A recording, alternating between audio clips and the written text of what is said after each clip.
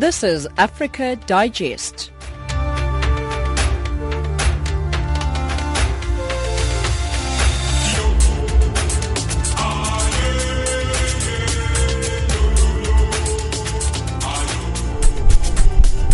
Good evening and welcome to Africa Digest. You are listening to Channel Africa, the voice of the African Renaissance, broadcasting from Johannesburg. We are on the frequency 9625 kilohertz on the 31-meter band to Southern Africa and on channel 902 on the DSTV audio bouquet. I'm Tracy Bumgard, driving the show with Asanda Matsunyani, Husani Matibula and Fikile Lengwati. The top stories on Africa Digest this hour: South Sudan's government reacts angrily to the ethnic killing of 20 people at a UN camp. Statistics show a marked decrease in new cases of meningitis in Africa. In economics, South Africa ranked the cheapest country in the world to live and retire. And in sport, Kenya's sports minister confident that they will meet the requirements set by WADA. But first, the news with Asanda.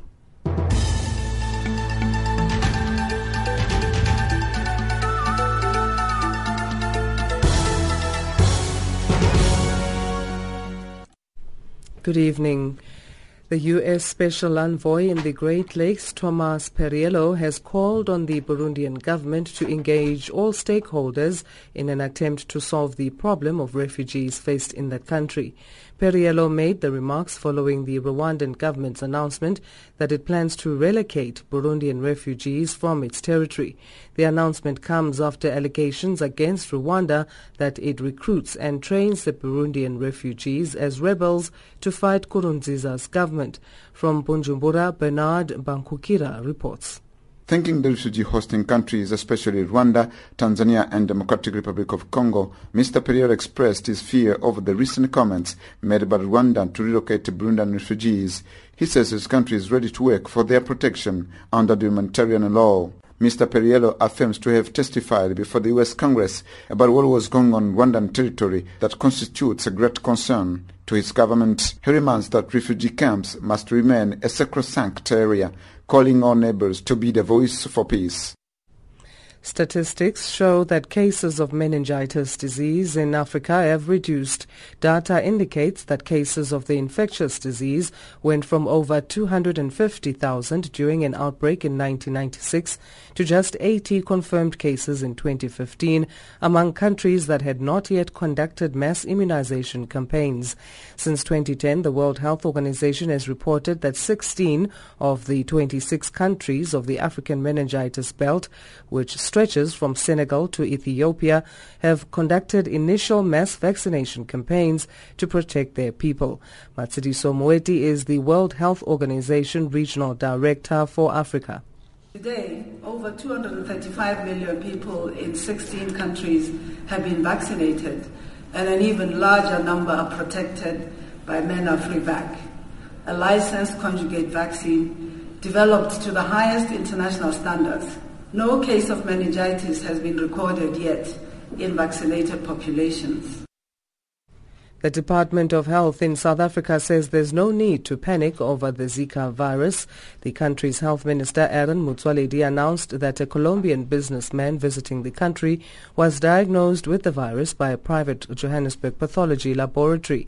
However, Professor Lucille Bloomberg, who's deputy director of the National Institute of Communicable Diseases, says the confirmation of this case doesn't pose any risk to the South African population. Yes, he had very mild illness. He got better very quickly, and he's absolutely fine. And he likely got his infection in his home city of Cala in Colombia. And we know Colombia is experiencing quite a large outbreak. The virus is in the blood for a very short time, and it's not spread from person to person just by being next to somebody. You need a specific and competent mosquito to be involved in transmission. Meanwhile, Cuban President Raul Castro has called on the entire Cuban population to help eradicate mosquitoes that carry the Zika virus. Castro has ordered 9,000 army troops to help starve off the disease. Cuba has yet to detect a case of Zika, but the outbreak is affecting large parts of Latin America and the Caribbean and is likely to spread to all countries in the Americas except for Canada and Chile. That's according to the World Health Organization. The government, which has fumigated isolated neighborhoods and homes for decades to contain dengue has put doctors on alert for the virus and ramped up mosquito eradication efforts. Finally, the Anglican Church of Southern Africa has broken with conservative African tradition and welcomed gay and lesbian members into their congregations. Bishops in the subcontinent have resolved that gay and lesbian partners who enter into same-sex civil unions should be welcomed as full members of the church. Archbishop of Cape Town in South Africa, Thabo Makgoba, says a document will be sent to the church's provincial synod. Berenice Moss reports. Makgoba says congregations will not be able to refuse to baptize children of same-sex couples, nor should either they or their parents be stigmatized. He says gay, lesbian and transgendered members share in full membership as baptized members of the body of Christ. Makgoba acknowledged that Southern Africa's bishops were divided on the matter.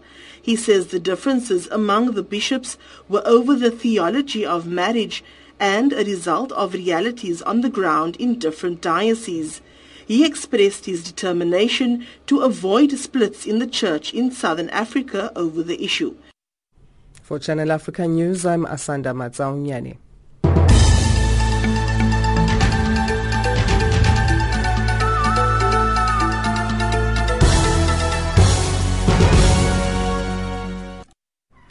Thank you, Asanda. South Sudan's government has reacted angrily to the ethnic killing of 20 people at the United Nations internally displaced camp in Malakal, north of the capital, Juba. The government asked the UN mission in Malakal to admit that its security officers are to blame for the killing of the IDPs at a camp accommodating nearly 50,000 displaced people. James Shimanyula reports. For the first time since last week, when 20 internally displaced people were killed in ethnic fighting at the United Nations IDP camp in Malakal town north of Juba, the government of President Salva Kiir in South Sudan has expressed anger at the security lacks that led to the deaths. Since the killings occurred 4 days ago, UN troops have increased perimeter patrols while physically securing areas in the vicinity of the protection of civilian sites. Reacting to the killing, South Sudan Information Minister Michael Makuei made the following remarks at a press conference in the capital, Juba. The government does not know much about the situation in Malakal because it happened in the UNMISS camp. South Sudan is a safe country, and remember very well there was this type of fighting also took place here in Juba last year in the UNMISS camp. Now it has occurred in Malakal. So I call upon the UNMISS actually to protect the population that are with them in the camps. It is within the camp of UNMISS. That camp is under the control and the management of the UNMISS. It's not within the government area. South Sudan Information Minister Michael Makuei made it clear that security of the IDP camp in Malakal is entirely in the hands of the UN and not its government. The UN mission is within the government control area.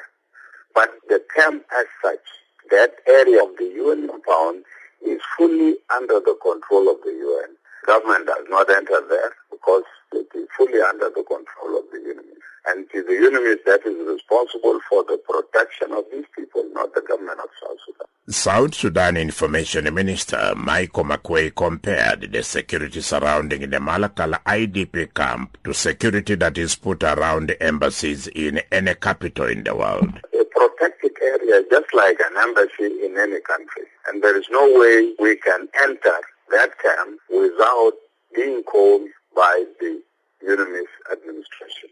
So that place is protected. It is fully under their control. They have their forces there who are providing the necessary protection and security. One of the main tasks of UNMISS is the protection of the civil population. And this is what they are doing. And the fact that they are unable to provide the necessary protection in that camp is their sole responsibility, and the government of South Sudan cannot be held answerable.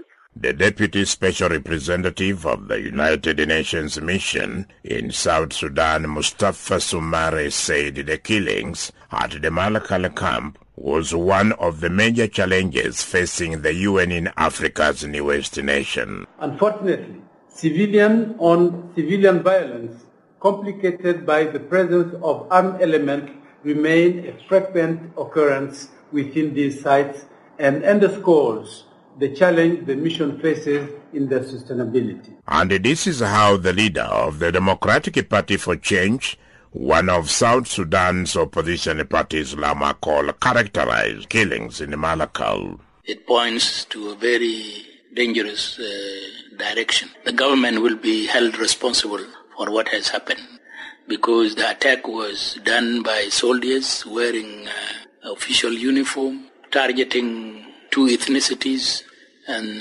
burning the tents of the UN compound, the place, and there was nobody coming to the rescue of the armed, innocent civil population that were being targeted. South Sudan opposition leader Lama Kol. Reporting for Channel Africa, this is James Shimanyula. U.S. troops deployed to Cameroon to help fight the Boko Haram terrorism have donated school benches and didactic material to Cameroonian schools.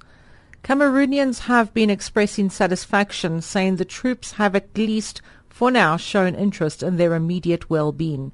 Moki Kinzeka reports from Yaoundé.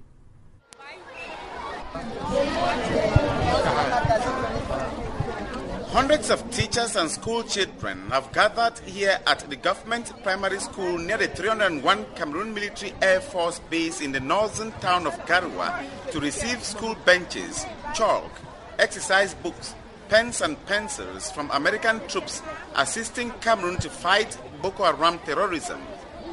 Among the curious observers is Nana Mamudu, whose 3 children attend the school. He says he now believes the American troops are interested in their well-being. We do not know what the Americans were doing here. They were only staying in their military camp. But now that they have decided to help us with school benches, we know they have our interests at heart.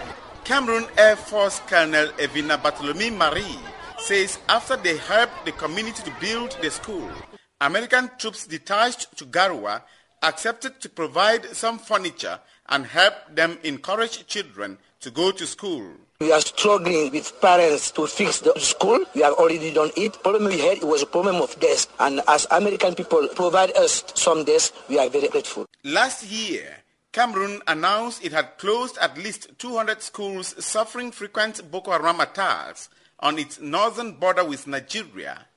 Many students and primary school pupils have been seeking education in safer localities in the Central African nation's hinterlands, thereby exerting pressure on infrastructure and adding to some already congested schools. A United Nations report published last December states that 1 million children have been deprived of education as 2,000 schools in Chad, Cameroon, Nigeria, Niger and other countries suffering from Boko Haram insurgency has led to the destruction of schools and infrastructure. Roberto Quiroz, Public Relations Officer at the United States Embassy in Cameroon, says Americans came in to help because they are interested in the well-being of all children and in recognition of Cameroon's efforts to eradicate the terrorist group. President Obama talks about the future of Africa. He remembers that every child has great value and every child deserves a great opportunity for the future. We have seen that Cameroon has taken a very brave stand with courage to fight Boko Haram. And the United States is here to support that leadership, support that vision, to support those efforts that are made by Cameroonians. American troops have been helping Cameroon fight Boko Haram by providing intelligence, war equipment and training its soldiers.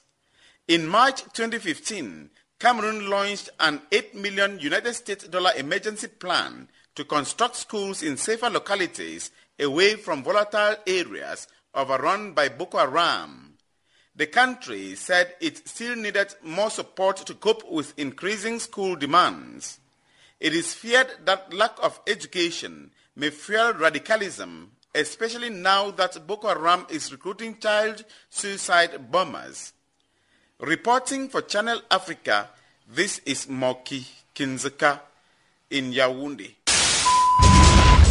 Across the globe, every second, there's always a breaking story. Colton Joy for Channel Africa Radio in Ethiopia's capital, Addis Ababa. For Channel Africa, I'm Lilian Strobach reporting from the ICC in The Hague. Reporting for Channel Africa, I am Hilda Kekeloa in Zambia. Our cutting-edge and hard-hitting journalism leaves no stone unturned, giving you the whole picture every time. George Muhango, Channel Africa, Blantyre. This is Lansana Fofana reporting for Channel Africa from Freetown. Reporting for Channel Africa in Harare, Zimbabwe, this is Simon Muchemwa. Reporting for Channel Africa, this is Moki Kinzeka in Yaoundé. From an African perspective, listen to Channel Africa in English, Kiswahili, French, Silozi, Portuguese, and Chinyanja, informing the world about Africa. Ntakwana Ngatani in Mohalizuk, Lesotho. Reporting for Channel Africa, Mwai Gikonyo in Nairobi. Join us every day and know what is happening around you.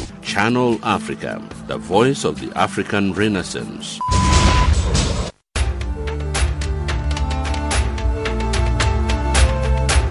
This is Africa Digest.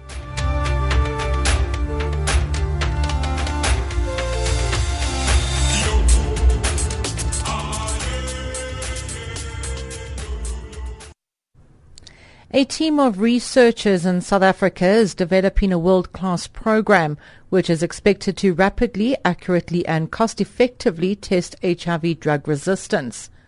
The program, dubbed the Exotype, is in response to statistics which show that of the 3 million South Africans currently on ARV treatment, almost 10% do not respond adequately to the first-line drugs provided to them. Although the program initially focused on HIV drug resistance testing, the team is also testing to see whether it can address TB and antibiotic resistance. For more insight on this, here's Dr. Richard Gordon from the South African Medical Research Council. So this is a project that we funded at the University of Western Cape with a PI called Simon Travis. And basically what it is, it's a technology that takes complicated DNA data, which is your human genome and bugs of HIV that anyone would acquire, and basically sequences it very quickly and gives out a document of information that the doctor can use to prescribe medication to the patient. Doctor, do you regard drug resistance as one of the most significant challenges confronting both clinicians and patients? I think if you look around the world, I think drug resistance is a real problem. The main driver is getting the patient on the right treatment as quickly as possible. So if they're on the wrong treatment for the type of strain of the bug they have, the drugs actually just don't work. So if you don't control it well in the beginning, you create a big problem for yourself further down the line with resistance and massive resistance. So TB is a great example, understanding which resistant strain you have for TB.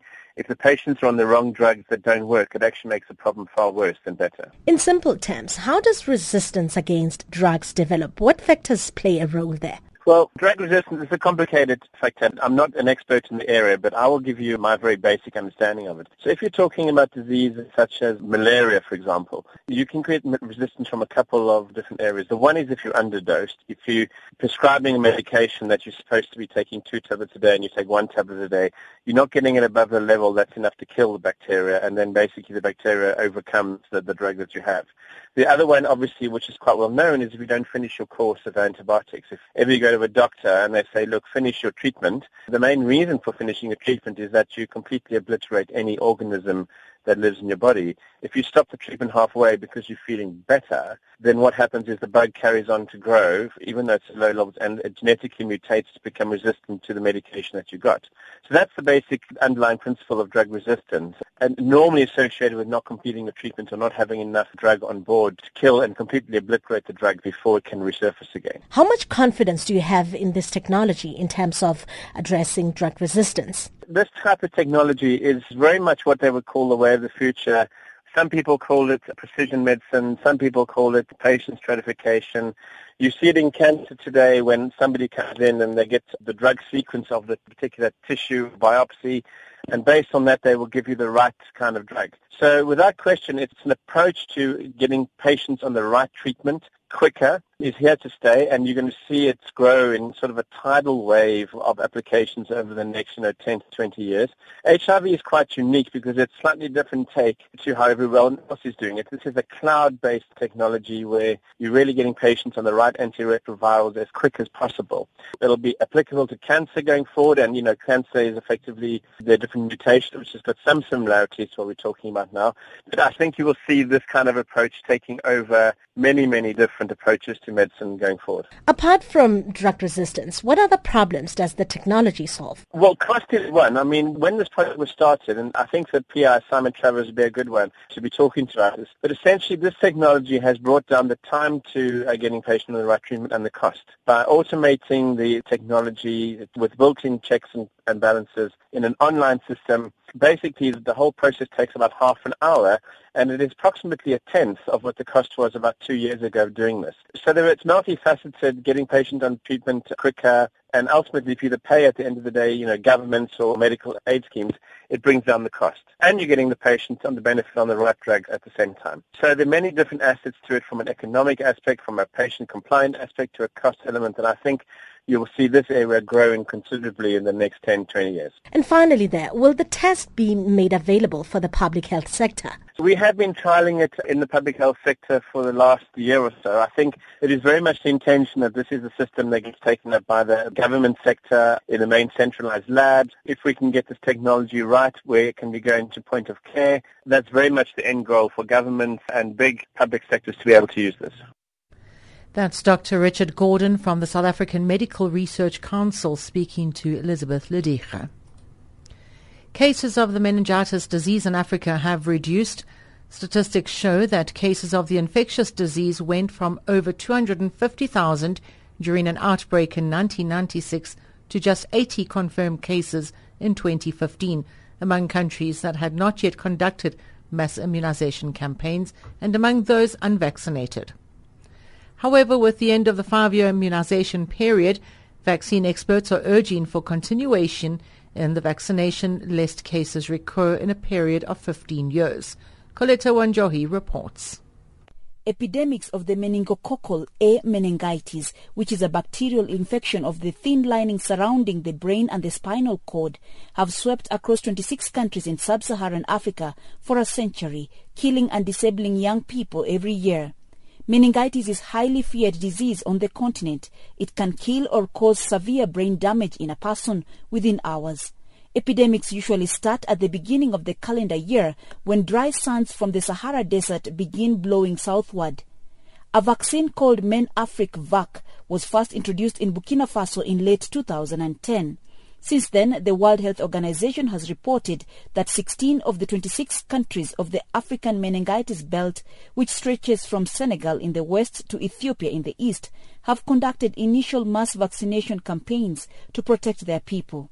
Mashidiso Moeti is the World Health Organization Regional Director for Africa. Today, over 235 million people in 16 countries have been vaccinated, and an even larger number are protected by MEN-Afric-Vac, a licensed conjugate vaccine developed to the highest international standards.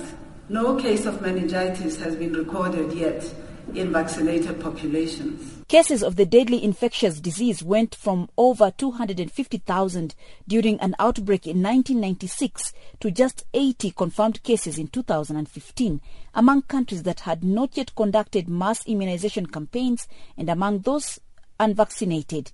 This is according to scientists at the Meningitis Vaccine Project. Now, however, the Pioneer Vaccine Development Project has ended, and the Meningitis Vaccine Project and partners are working with African countries' health officials to carefully plan for the next steps in the continued deployment of this vaccine, called MEN-Afric-Vac.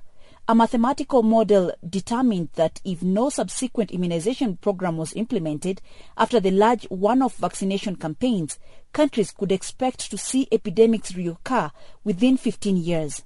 Steve Davis is the President and Chief Executive Officer for PATH, an organization that has partnered greatly with the World Health Organization since the beginning of the anti-meningitis vaccine campaign. One of our concerns is while we've had a great success in coming up with a vaccine for the strain in Africa, while we've got it at the right price, while we've got it scaled up, is that if there's not an ongoing commitment to vaccine strategies in the national immunization programs, these kinds of things can backslide.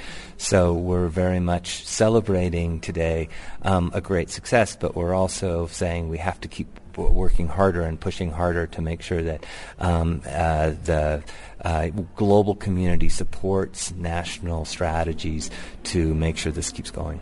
Well, and if all goes well, do we have a time frame for total elimination of meningitis globally? It's hard to imagine a world where there won't be some meningitis, but we do believe that over the next 5 to 10 years, if we can continue the effort we have today of scaling this up, of ensuring that it gets incorporated into national programs, of looking at some of the other strains of meningitis that now we need to keep pushing on and creating a probably more effective pentavalent vaccine. Those things might take us another decade, but there's a very optimistic view of this. World Health Organization says that all countries at risk must finish conducting vaccination campaigns and begin incorporating the vaccine into routine childhood immunization programs. Coletta Wanjoy for Channel Africa Radio in Ethiopia's capital, Addis Ababa. Ratings agency Moody's is waiting for more detail in Finance Minister Pravin Gordhan's budget speech later this week to determine if South Africa will succeed in steadying market confidence. Senior Vice President at Moody's, Kristen Lindo, and lead sovereign analyst for South Africa, in a statement said that President Jacob Zuma's State of the Nation speech acknowledged the country's deep economic challenges and provided hints of future budget savings. South African investors were watching the address with magnified interest because the right move from Zuma could ensure the country remains out of junk status, while the wrong move would plunge the country into the sub-investment grade status that would have perilous consequences on the economy's GDP. More from an economist at the financial consultancy firm Efficient Group, Francois Stoffberg. He has a couple of things that he should say, but he only has a couple of things that he actually can say. And that's where things really get difficult, and that's where he has to start wielding this immortal, if you want to call it, sword that he has now, being he's referred to as the unfireable minister regarding what happened in December with Nhlanhla Nene. So what he would have to try and explain to these credit agencies, now, Moody's is a big player, but let me just mention as a side note that S&P are actually the big guys, and most of the credit concern is regarding their review on South Africa's credit rating, and they are in one accord with Moody's, though, and they both are actually have their eyes on South Africa, and specifically the fiscus, to try and see if we can apply more prudent fiscal spending. And what that means is that we do not overspend, and that basically curb our spending, and that we do not waste spending, and that we also can continue to collect the amount of revenue that we have been collecting over the last couple of years. So yes, from a spending side, the very important thing is that keep your eyes on Wednesday, that he should try and curb back is civil servants' wage increases. That's a very, very important one. And then, of course, how he is going to repay our massive amount of debt that South Africa has. We have about 1.93 trillion rand. That's 1,930 billion rands worth of debt. So that we spend almost more on interest than we spend on education and these sort of things. So not almost, but it's quite substantial amount. So that's very important. What is he going to do to bring down spending? And the major thing where we can save is by not giving civil servants the type of increases that they have been giving over the last couple of years. But that's a very important thing. As I mentioned, there's things that he should do, but there's only a number of things that he actually can do. Because if you don't give 2.2 million individuals working for the civil servants the wage increases that they think they should get, then they, of course, don't feel like they should vote for you at the general elections later this year. So that is a very important thing. And the other important thing from the income side is where he's going to get the money. And there we can look at things like personal income tax. He's definitely going to tax the wealthy even more, and I wouldn't be surprised if he starts taxing even the middle class quite a bit. But once again, then the red alert goes off regarding will they still vote for us. And then we can start talking about that. But I don't think that's really up for debate because we are in such a tight social position over the last couple of months that really putting more pressure on the poorest individuals in South Africa might be another vote killer. So there's really this weight between what he can do and what he should do. Francois, there is a lot of talk about South Africa, almost moving into that junk status zone. And I know that you've mentioned another ratings agency firm, which is bigger than Moody's. But what would the implications be for the nation? Worst case scenario, the nation moves into that junk status.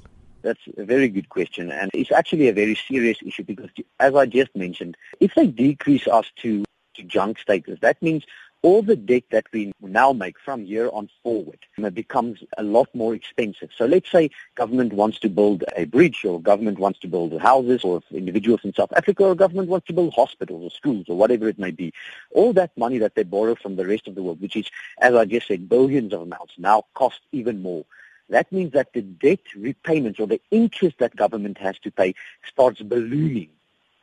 And if that balloons, then they have less money to spend on things like education, on grants, on old age pensions, etc.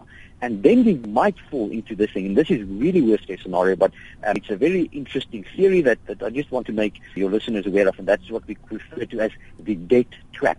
Now, what the debt trap is, and unfortunately a lot of individuals in South Africa know exactly what a debt trap is.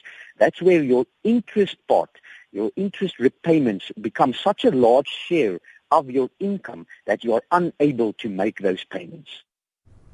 And that's Francois Stoffbach, economist at the financial consultancy firm Efficient Group, talking to Zikona Miso. We're now joined by Asanda for the news headlines.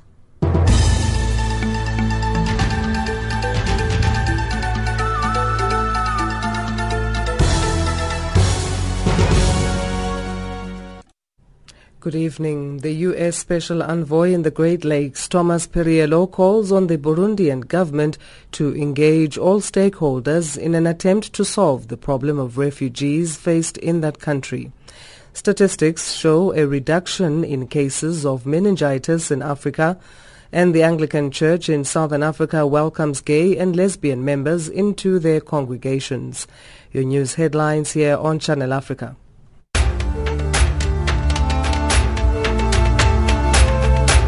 This is Africa Digest.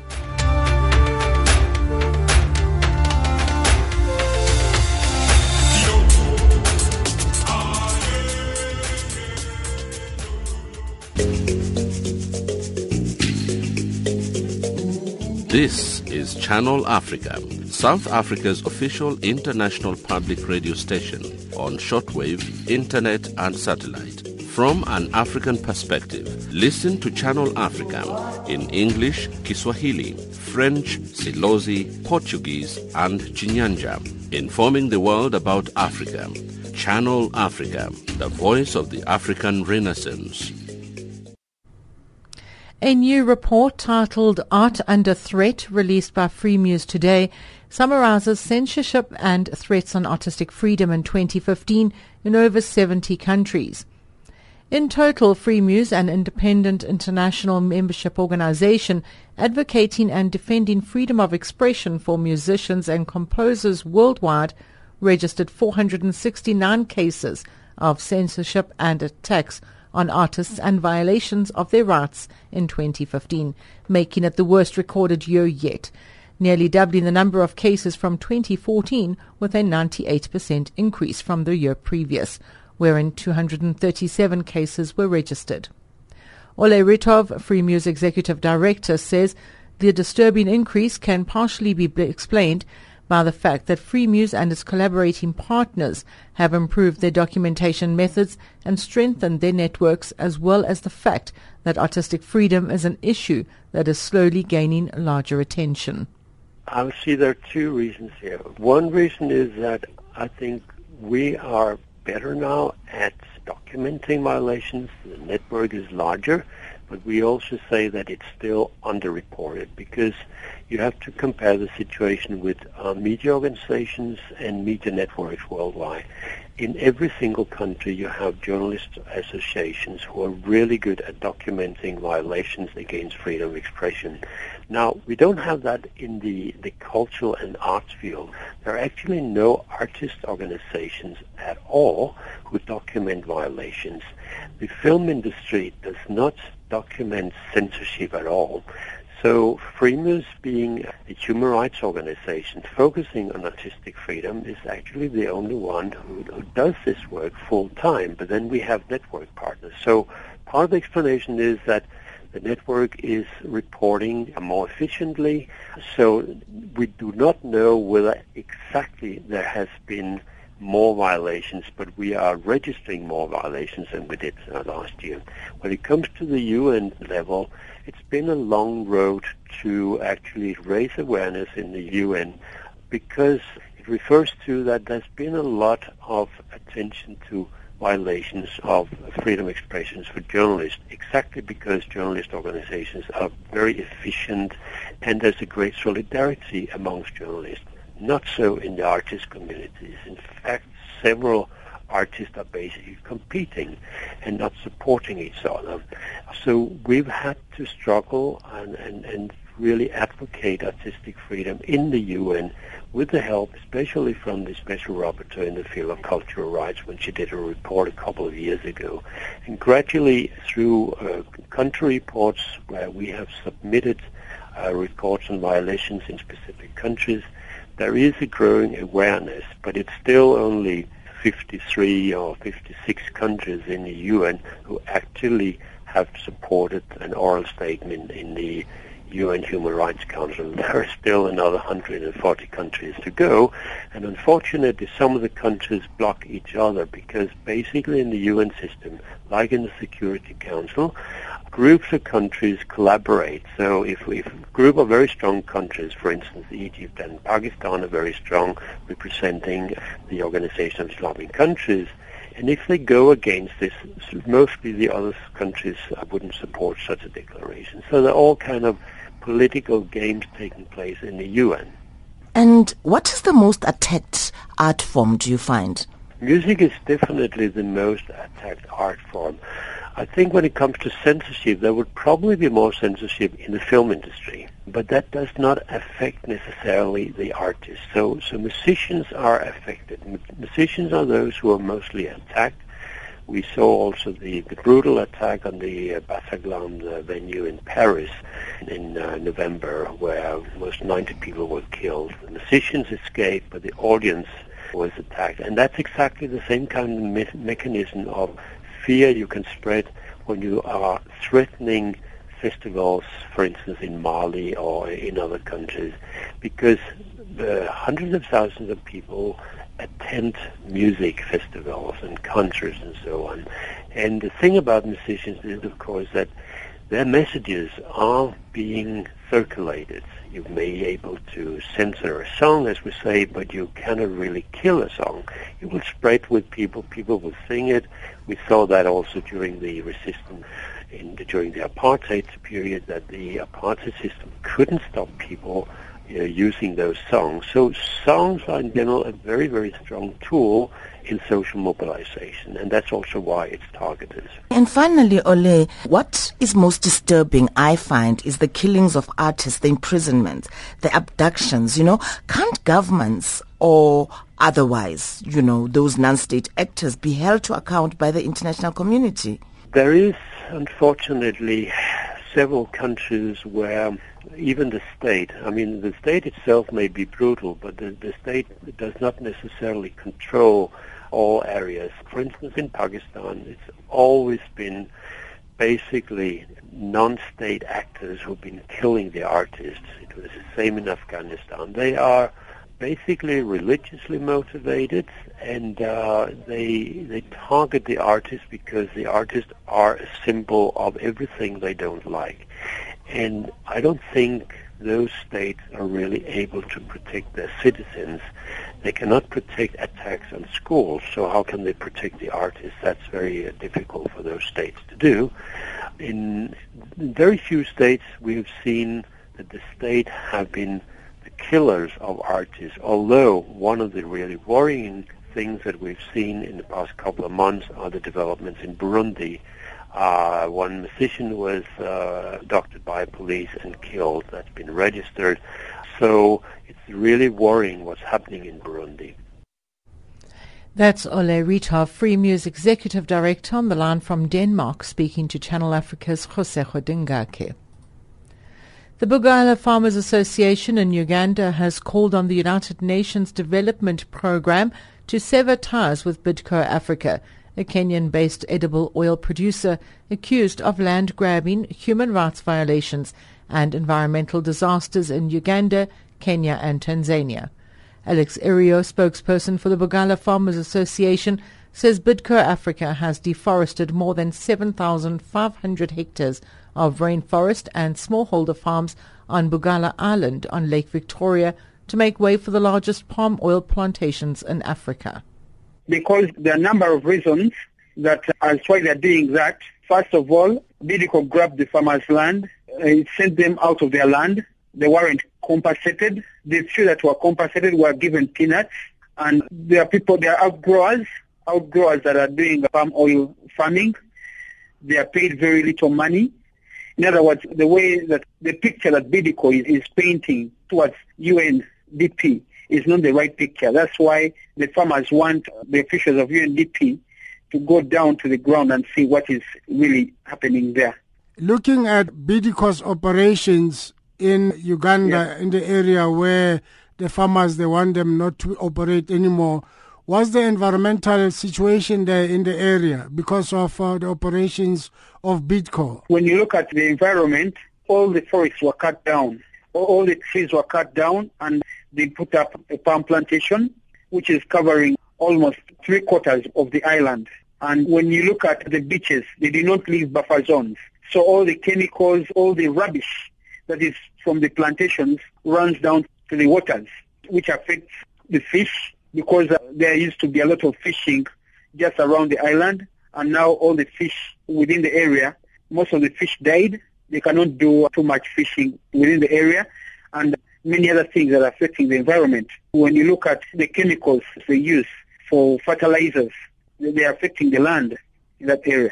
This situation in Uganda by Bidco Africa, is it the same as it is in Uganda, in Kenya, as well as Tanzania?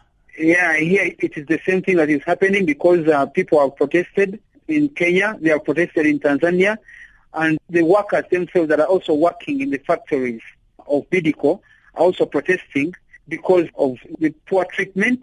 They're not paid in time, they're not paid well, they are treated poorly in their places of work. And there was a demonstration in the UK and people had placards demonstrating against the actions that Bidco is doing down here in East Africa. And the reason that's why they took the demonstration in UK is because the CEO of Bidco had been called to come and speak in the Financial Times conference. So the people stood just by the roadside and protested. What could be said about human rights violation by the company itself, this Bidco Africa? People say that they are violated because most farmers do not have where to grow crops from. Their houses were put down, were destroyed. They do not have where to sleep. There are ladies within the area whose husbands left them. The husbands abandoned them and went to the mainland because they could not make money within the island to support the family. So the husbands abandoned them, went to the mainland to seek for money. And some husbands have taken years without getting back to their families because they do not have what to bring back home. Talking about this Bidco Africa, how did they acquire land in Uganda, Kenya, as well as Tanzania? I cannot speak for other countries, but I would like to speak for Uganda because that's where these farmers are. But when I was talking to the farmers, they told me that Bidco representatives say that the land was given to them by the president, by the first family. Without any papers or any form of legality, they were just given the land? They don't have the paperwork. That's what they told them. And after a couple of months, the farmers saw graders destroying all their crops, making way for palm oil plantations. So this palm oil plantation, how are they benefiting the people in Uganda? At first, everybody thought that the plantations or palm oil growing in Kalanga is going to benefit people in Uganda in a way of employment. But when you look at the people that are working in the factories in that area, they are mistreated. They are not paid in time. They are overworked. And there are farmers that resorted to palm oil growing. They are outgrowers. When you look at the money they are given, the money is very little. And that's why they are holding demonstrations every now and then just within that area. These demonstrations, have they been heeded by the authorities, or is just farmers fighting, would you say, a losing battle? The authority, every after a demonstration is held, the authorities come in, but still they bring nothing to the farmers or to the demonstrators. Why? Because what the outgrowers want is a raise in the kilo of the palm fruits. They want to be given a raise in the payments, but that is never done. They only come to them and sweet talk them and say that, okay, give us this time, then we shall increase the money that we pay. But when the time ends, there's nothing that is done. That's why they keep on demonstrating again and again. The Ugandan economy, is it benefiting from these palm oil plantations? We are not sure of that because we're not even given the details. The details are not shown to us because most of the Ugandans do not know that they have started harvesting oil from the palms. Most of the Ugandans don't know that. But in the actual sense, when you get to the ground, they are really harvesting. This oil, is it for export or is it for local consumption in Uganda? There are products that are made out of the oil, and some of the products are exported, some of them are consumed within the country. That was Alex Erio, spokesperson for the Bugala Farmers Association, on the line from Uganda, talking to Wandile Kalipa. So, Wasani, what do you have for us in the world of economic news? In economics news this hour, MTN Group in talks with Nigerian regulators over the lifting of sanctions imposed on Africa's biggest wireless company for failing to meet up phone service quality standards. And the Nigerian Communications Commission is investigating whether Johannesburg-based MTN is now compliant with their standards. The sanctions imposed in December last year include the withdrawal of regulatory services. MTN shares fell sharply after the news of the discussions. Meanwhile, the Nigerian naira has firmed sharply to 325 naira per US dollar on the parallel market after importers started to reduce demand for dollars. This follows the President Muhammadu Buhari's defiance over devaluing the currency. Buhari rejected the idea of devaluing the West African nation's currency despite a hammering of the naira on the secondary market last week. Nigeria's central bank has resisted the depreciation by imposing hard currency caps.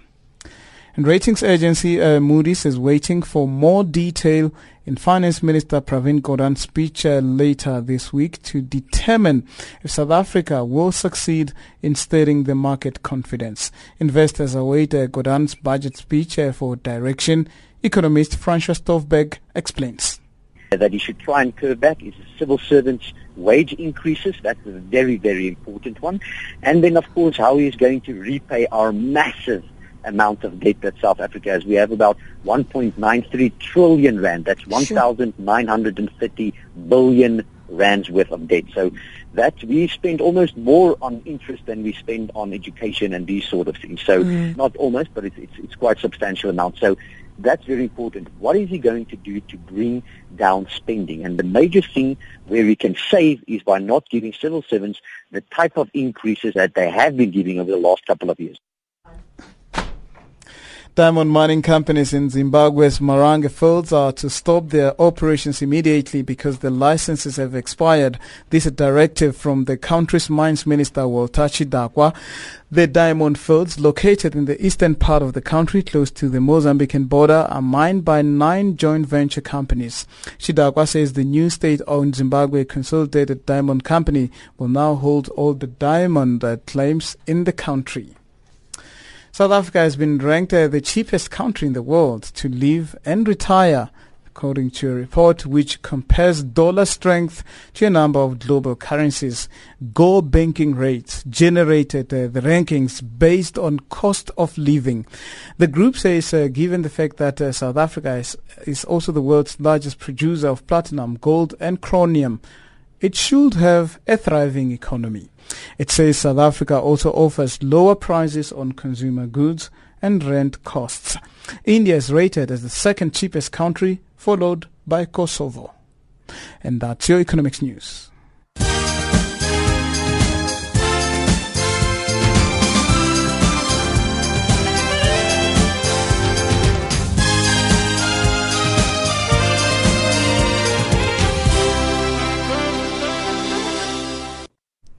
And now your sport with Vakile.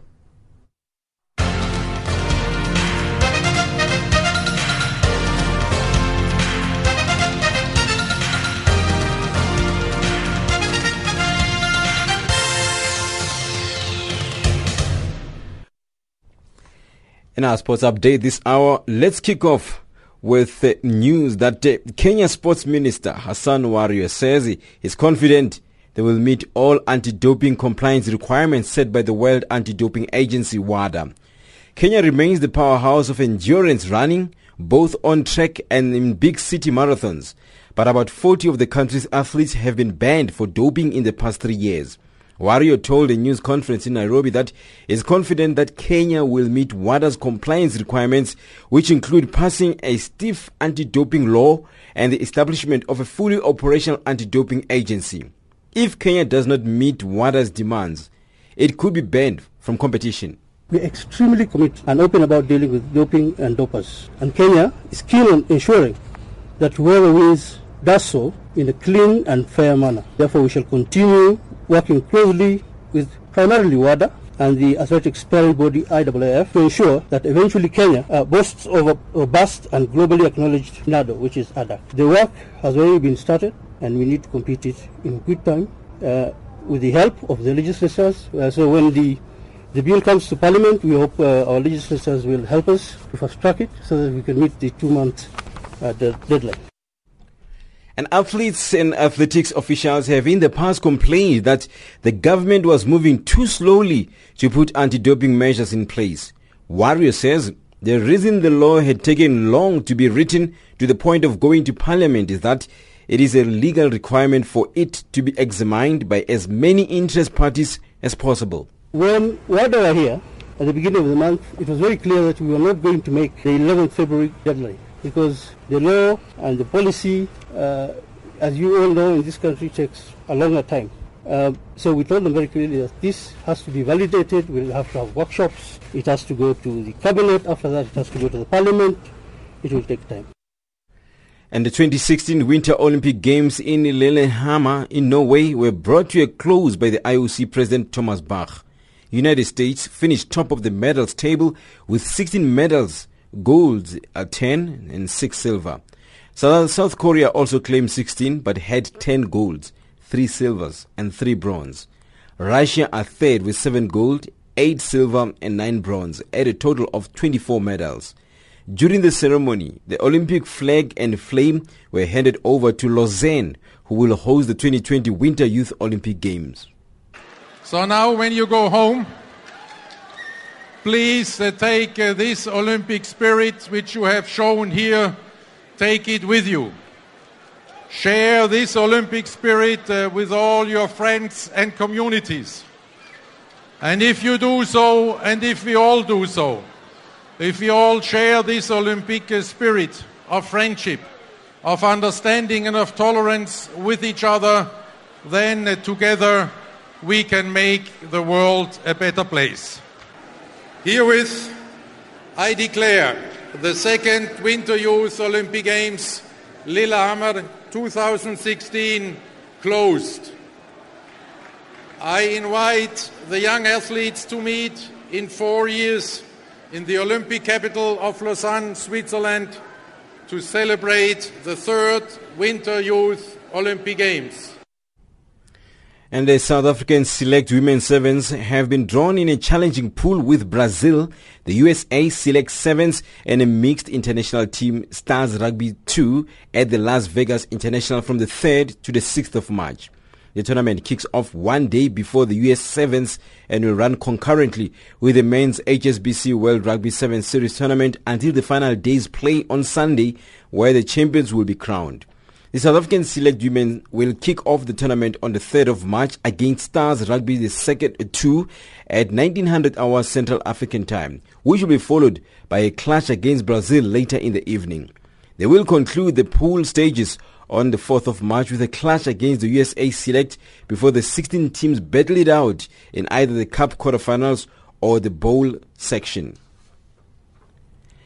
And the South Africa's women's hockey team and India drew the second test 2 all at Hartley Vale in Cape Town on Sunday after India had led 2-1 at halftime.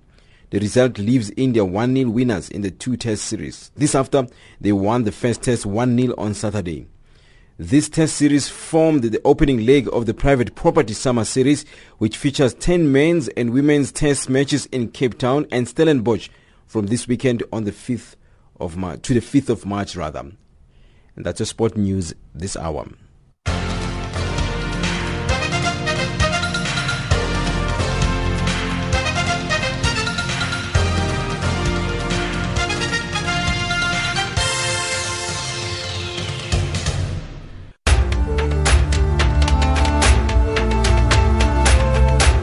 This is Africa Digest.